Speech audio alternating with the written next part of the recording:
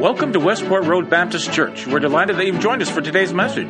Westport Road Baptist Church is located at the corner of Hurstbourne Lane and Westport Road in Louisville, Kentucky. If you have a Bible, please have it handy and prepare your hearts and minds as we enter God's Word. Turn over to Deuteronomy chapter 6. Deuteronomy chapter 6.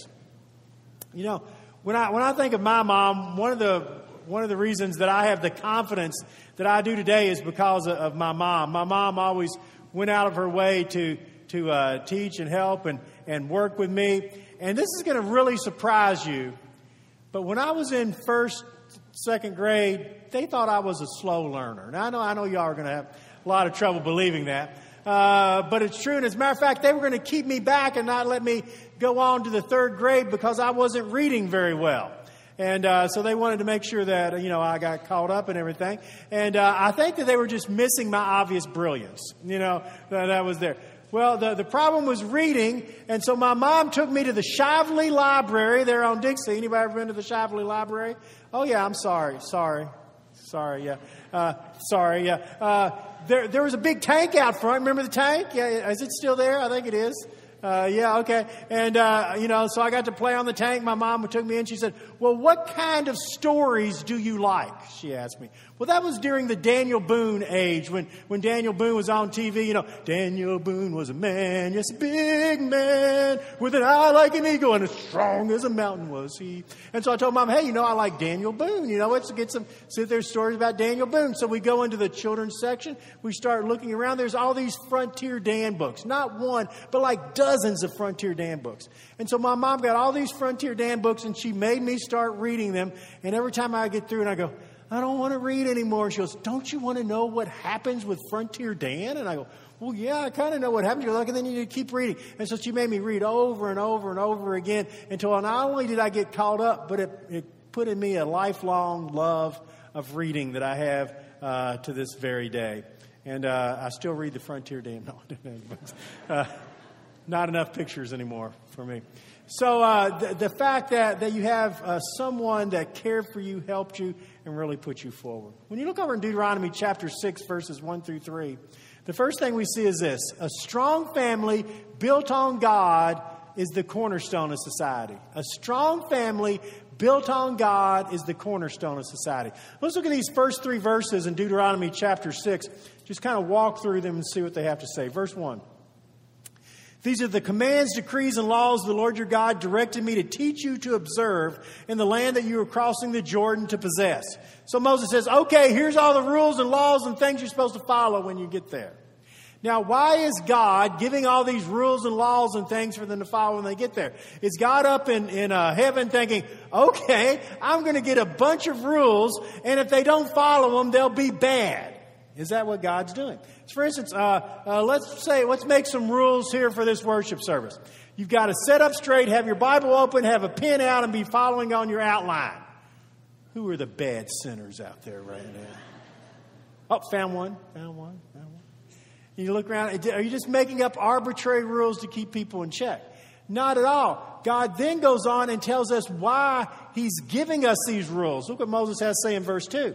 So that you, your children, and their children after them may fear the Lord your God as long as you live by keeping all of His decrees and commands that I give you, and so that you may enjoy a long life. He tells you right at the very end, why am I giving you all these rules and laws and regulations? Not to keep you in line, not to separate good and bad people. I'm giving them to you because it's going to be the best way to live. I want you to live a good, long life. And this is the best way to live. If you don't do these things, your life is going to be less. If you don't do these things, you're going to have troubles. It's not that I'm trying to separate good and bad. I'm trying to show you the best way to live, and I want you to have a good, long life. So the kid comes into the kitchen, and the mom says to the kid, don't touch that pan on the stove. It's hot. So does the child suddenly think, oh, Mom, she's just trying to keep me from having fun. I want to touch that pan. But she's just made up some arbitrary rule to keep me in line and won't let me touch it because she doesn't like me. Is that why Mom did that? Or did Mom say, don't touch the pan because if you touch it, you're going to get burned? And she knew what was best for the child. It was best not to touch the pan. The laws that God is giving here is saying, these are going to be best for your life. Do them, your life will be better. You'll live a good, long life. He then goes on in verse 3 and emphasizes that even more. He says in verse 3, Hear, O Israel, be careful to obey all so that it may go well with you, that you may increase greatly in a land flowing with milk and honey, just as the Lord God of your fathers promised you. So he tells them here, look, do these things and it'll go well with you. In other words, your life will be better. You'll increase greatly. You'll be more productive, and you'll live in a good land that will produce milk and honey. That's what God wants. That's what God's promising you. So what he's telling them here is, look, these are things that are going to make your life better. So what's he talking about here? What is the hallmark of society? Two things are mentioned in verses 1 through 3. One is that a good, strong society needs to be based upon godly principles. And second, a good, strong society comes from having a strong family. Those are the two emphases that are being given here. Both of those in the United States today we see falling apart. We live in a society more and more that's going against the principles of God. I'll give you just one very simple way of looking at that. Almost half of the people in the United States today believe there is no such thing as moral absolutes. Now, what do I mean by that? There's no such thing as right and wrong. That there isn't something that this is wrong, this is right. It's just whatever's good at the moment, whatever benefits you at the moment. Nearly 50% of Americans believe that. Millennials, people between ages of 18 and 35, more than half of them say there's no such thing as good and bad and right and wrong. Well, if there's no such thing as good and bad and right and wrong, you might as well give up. It's all over from the very start, but that's the society that we have today in our world. And so people are getting further and further away from the things of God, so they are not prospering. Their lives are not going well. They are not having the good things that God wants for them because they're choosing a lesser path in their lives. Not only that, though, we go on and we find that the family is deteriorating, breaking apart. Not only are we going against godly principles, the second part of a strong society was a strong family, and families are falling apart. Families are not nearly as strong as they used to be. As a matter of fact, today, 41% of all births are to people who are not married, and the children are raised in single-parent families. Now, I've known some really good single parents.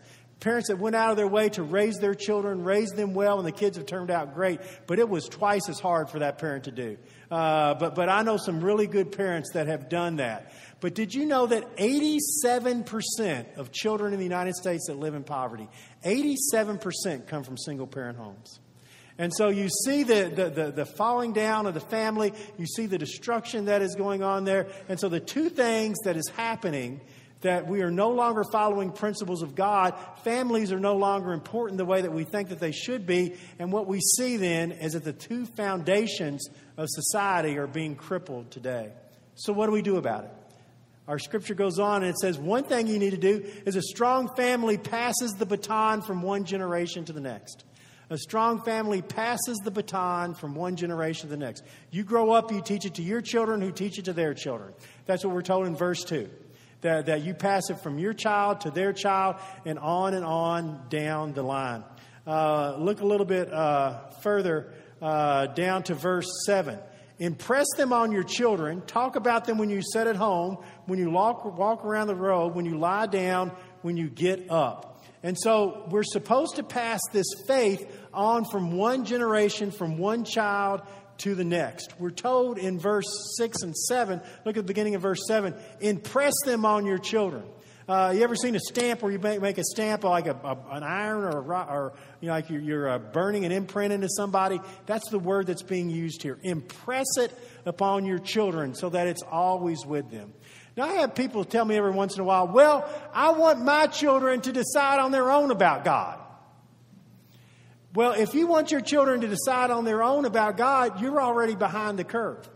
Because let me tell you, everything else in the world is trying to teach them and indoctrinate them in some way. From the music they listen to the movies they see, to the television shows, to all of that, they are being pushed in a certain way and indoctrinated in a certain way. You better be giving them what you think's right, because believe me, the world is going to hammer them with what they think is right. And we indoctrinate our children in every other way. I've been to the hospital right after babies are born, and we're indoctrinating them in sports teams. I walk in, and there's a kid wearing a University of Louisville onesie. I walk in and there's another little girl that they've got in a Kentucky Wildcat cheerleader outfit. I was at the hospital the other day and there was a poor infant, an infant, that was wearing a Tennessee jersey. And I'm thinking, goodness gracious, folks, what are you teaching this poor, impressionable child? So we're indoctrinating them from the day they're born. But when it comes to heaven and hell, let them choose their own. You know, how silly is that as we get into it when the world's hitting us with everything that it's got? You know, part of the problem that we have is that parents need to understand they are the primary trainers and spiritual developers of their children. You can't put it off on somebody else. You can't say, well, they'll get sex ed at school or something like that. People tell me all the time, why aren't schools teaching this? And I say, believe me, schools don't want to teach sex ed. You know why they're doing it? Because parents aren't doing it at home. And so they have so many problems at school, they have to do it. And then they teach it in a way you don't like and you get mad. Well, maybe if we did it at home, they wouldn't need to do it at school. And then we have the dry cleaner approach at church. You know what dry cleaner is? You get dirty clothes and you send them off to get clean and they come back. We say, well, when it comes to God, I'll send my kids to church. You get them clean, send them back to me. It's not the way it is. The church is not the place where your children are supposed to be given everything they know about God. We are the backup to the parents. It is your job as a parent to raise your children the way that they were supposed to be raised. The church is supposed to back you up, encourage you, give you resources to do it better, and to let your children know, hey, what you're getting at home is exactly right. So parents need to take the responsibility for the raising their children. Proverbs 22:6, train up a child in the way they shall go, and when they are old, they will not depart from it.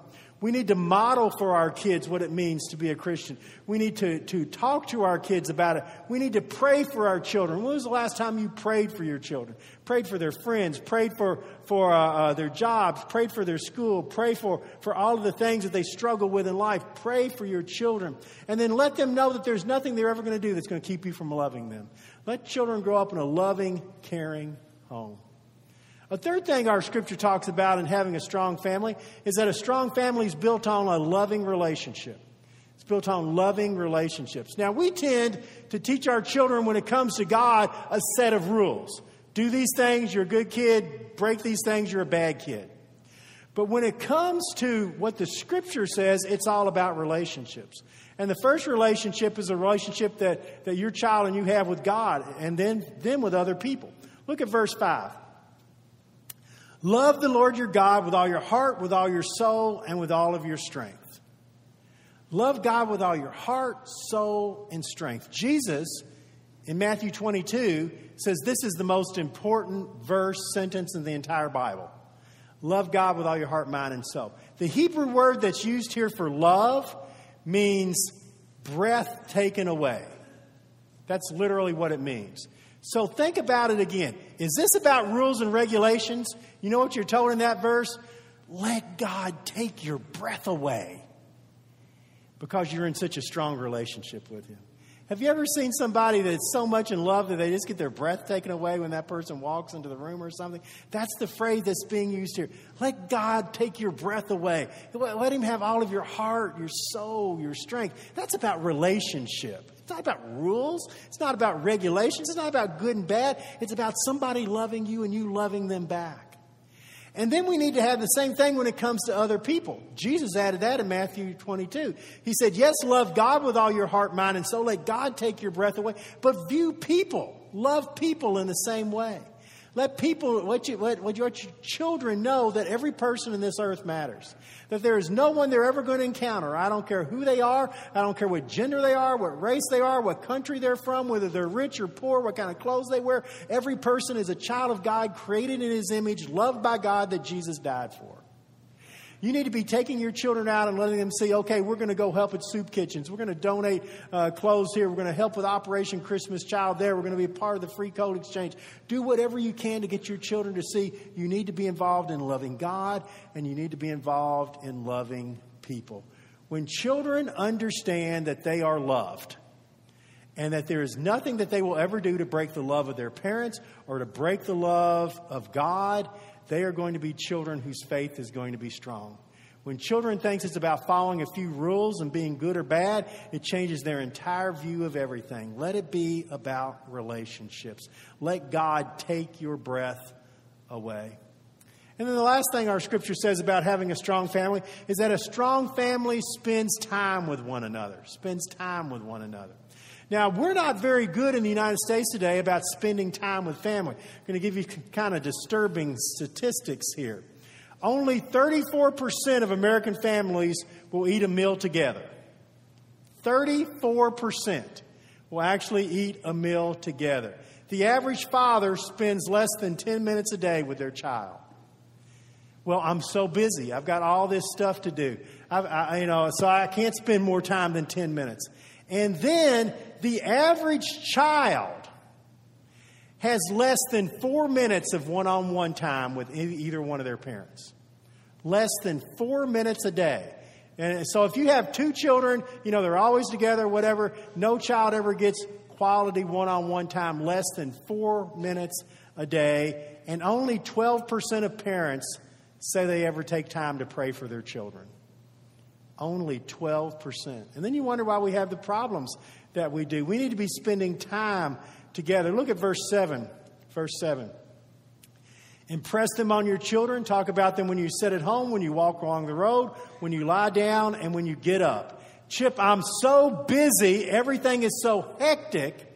My children are involved in so many different things. There's kids out there, they're involved in sports, they're involved in dancing, they're involved in every club. They've got gymnastics, they've got, swim classes. They're involved in everything in the world. We don't have time to do anything else. When do I have time? He gives you 4 places you can have time. He says, talk about them when you sit at home. So when you're just around at night, instead of always having the TV on, how about taking a second and actually talking to your child? What's going on in your life? What's happening here? What's happening there? He says another time is when you're walking together. Now, today we don't walk together. What do? We drive in cars. That is one of the best times as a parent you will ever have to have real communication with your child, because they are captive in the car with you and they can do nothing about it. Now, you can do a couple of things if you're a parent. Okay, kids, put on your headphones, turn on the video, and leave me alone for 15 minutes. Or you can take that time to actually speak with your captive child in the car and say, hey, what's going on with your life? What's going on here? There, actually have a discussion with them. The next time that we're told is not when you're going somewhere, but when you're going to bed at night. Great opportunity to have a conversation with your children as they're going to bed. They're going to be willing to engage with you at night for one simple reason. They don't want to go to bed. Okay? So they'll even talk to you if they have to. To get that out there. So that's an excellent time. And then finally, when you get up in the morning. Now, that wouldn't have worked with my kids because they were fairly grumpy when they got up in the morning. Except Saturdays. Were you kids like this? My kids, I could not get them up for school Monday through Friday no matter what I did. But on Saturday, the one day I had to sleep in, they'd get up at 6 in the morning. I go, what is wrong with you all? What is the deal? So when you get up in the morning, so just some times to spend quality time with children. American families are so rushed and hurried that nothing seems to ever get done and no time spent. Here are 5 indicators of whether or not your family is too hurried. 5 indicators. You can't relax. Even if you have time at night, you can't relax. You can't enjoy that quiet time is the second one. Number 3, you always feel like you need to do something else. Okay, I know I've got an hour here before to go to bed, but I feel like I have to go dust the shelves or something like that. You can't stop. You've always got to be doing something. You're a martyr that's always got to do something for somebody else, but you won't let anybody do anything for you. That's a sign of a person that's living a too hurried life. And then finally, you're a world-class overachiever. You've got to keep going and going and going. You can never just relax. You can never just sit down and actually take in a few moments of rest. I know people who go 7 days a week. I know good Christians who go 7 days a week and never stop. And I've even tried to tell them, you know what? you need to take a day off. It's called recreating yourself. And I've had people tell me, well, I don't have time to do that. I've got so much work to do. And besides, I'm serving God when I do this or that. And I say, okay, you do what you want. I guess you know better than God did when he said that you were supposed to have a Sabbath day of rest. So since you're smarter than God, you do it your way. And then let's see if you live the good life that God said that you were supposed to live, or whether or not you get tired and burned out at the end of it. So we need to spend that quality time. And then finally, we need to take advantage of teachable moments. When you're spending time with your kids, it's not just quantity, it's also quality. Those teachable moments. Look down to verse 20. Down to verse 20 of our scripture passage. In the future, when your son asks you, what's the meaning of the stipulation, decrees, and laws the Lord your God has commanded you, tell him, we were slaves of Pharaoh in Egypt, but the Lord brought us out of Egypt with a mighty hand. So he says, there's going to come times in life when your children are going to ask you questions. Something's going to happen. Why did this happen? What's that mean? Why is this happening at school? What's going on TV? Your kids are going to engage you. There's going to be teachable moments. And when that happens, you need to be ready for teachable moments and give them a good answer as to what's going on. To be looking for those kind of teachable moments in the life of your children, because they're going to pop up very unexpectedly. They'll be captive in your car and they'll ask you something, and suddenly that teachable moment comes. I remember we were on a cruise one time, and my kids were younger, and this was back in the Fern Gully stages. Anybody seen those Fern Gully movies? Okay, come on, people. Catch up with videos. Thank you, Beverly. So Fern Gully is actually in Jamaica, and we were in Jamaica, and so we took the Fern Gully tour. My kids couldn't wait to get into Fern Gully, and we're driving around, and suddenly we're passing all these run-down shacks, and there's people standing out in front of them in tattered clothes. And my kids who grew up in the east end of Louisville and think that poverty is being in the smaller of the neighborhoods in Prospect or something, they looked at me and they said, are people really living like that? And that was a teachable moment. It's a teachable moment to be able to say two things. Number one, you're very, very blessed. You don't understand how blessed you are. You don't know how blessed you are to live in this country. You don't know how blessed you are to live where you live. You don't know how blessed you are to have what you have. That was the first thing. But the second thing is to say, yeah, you know what? That is how they live. And anything you can do to help another person or to make it better for them, you need to do it, because every one of those people you see standing out there are special people created in God's image that Jesus loves. And so it's an opportunity. It was that teachable moment look for those with your children. So what have we seen today? We've seen that society is based on godly principles and a strong family. And when those two things fall apart, everything falls apart. And so we need to be intentionally seeking to strengthen our families. I had a kindergarten teacher tell me one time, she said, I'll have kids come into kindergarten and you can tell immediately what kind of parents they've had. Some kids will already be reading, writing, know every number of the alphabet. See, I told you I was a slow learner in school. Y'all wouldn't listen. Every letter of the alphabet. And she said, we'll have other kids come in. They've never held a crayon in their life and don't know how to use it. And I'm trying to teach all of these kids at once. But the difference in parents makes all the difference in the world. I was talking to a friend of mine right after Thanksgiving. He's got 2 adult daughters now. And he said he used to tell them when they got into high school, he told his daughters, look, if anything ever happens and you need me, call me and I will come pick you up. And I promise you, I will not ask you what happened. And he said, I prayed, oh, Lord, help that never happen. And he said, one day I get a telephone call. And it was my daughter. She was a senior in high school. And I could tell she was crying. She said, Dad, you need to come pick me up at this house. He said, I show up. There was a party going on. He said she went and got in the car. She kind of had tears going down her cheeks. And I looked at her and I said, do you want to talk? And she said, no, sir. So I said, okay. Well, his daughter's in her early 30s now. Got children of her own, and at Thanksgiving they were sitting around the table, and she said, Dad, remember that time I called you in high school and you came pick me up? And he said, oh, yeah, I remember that time.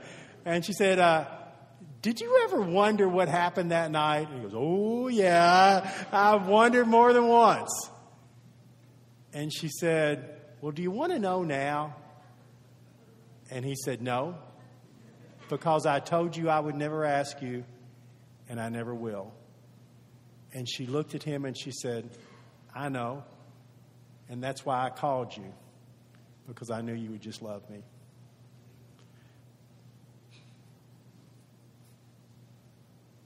That's what a family's supposed to be.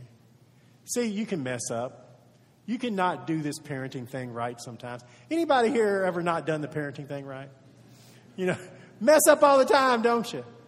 You know the one thing that overcomes all of those parenting mistakes? It's called love. It's called relationship. That no matter what happens, your children know that they are loved and cared for, and there is nothing they will ever do that could cause you not to love them.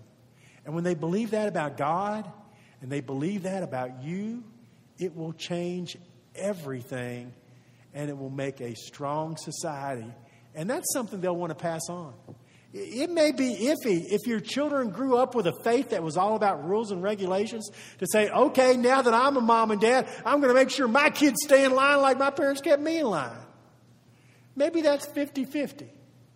But if what your children see is, you know what, I was loved no matter what, and I want my kids to know that they're loved no matter what, that's something you're going to want to pass on.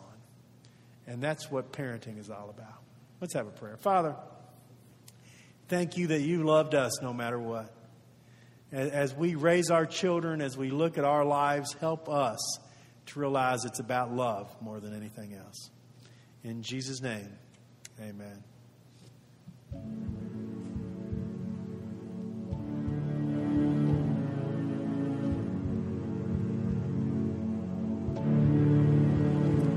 I can see waters raging at my feet.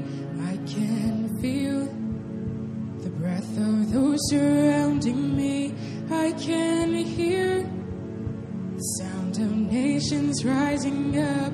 We will not be overtaken. We will not be overcome. I can walk down this dark and painful road. I can face every fear of the unknown. I can hear all God's children singing out. We will not be overtaken. We will not be overcome.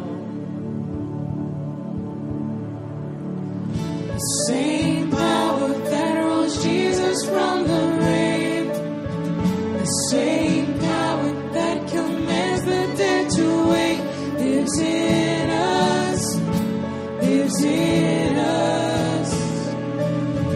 The same power that moves mountains when he speaks, the same power that can calm a raging sea, lives in us, lives in us. He lives in us, lives in us. We have hope that his promises are true. He is strength. There is nothing we can do. Yes, we know there are greater things in store. We will not be overtaken. We will not be overcome. The same power that rose Jesus from the grave, the same power that commands the dead to wake, lives in us, lives in us. The same power that moves mountains when he speaks, the same power that can calm a raging sea, lives in us, lives in us. He lives in us, lives in us.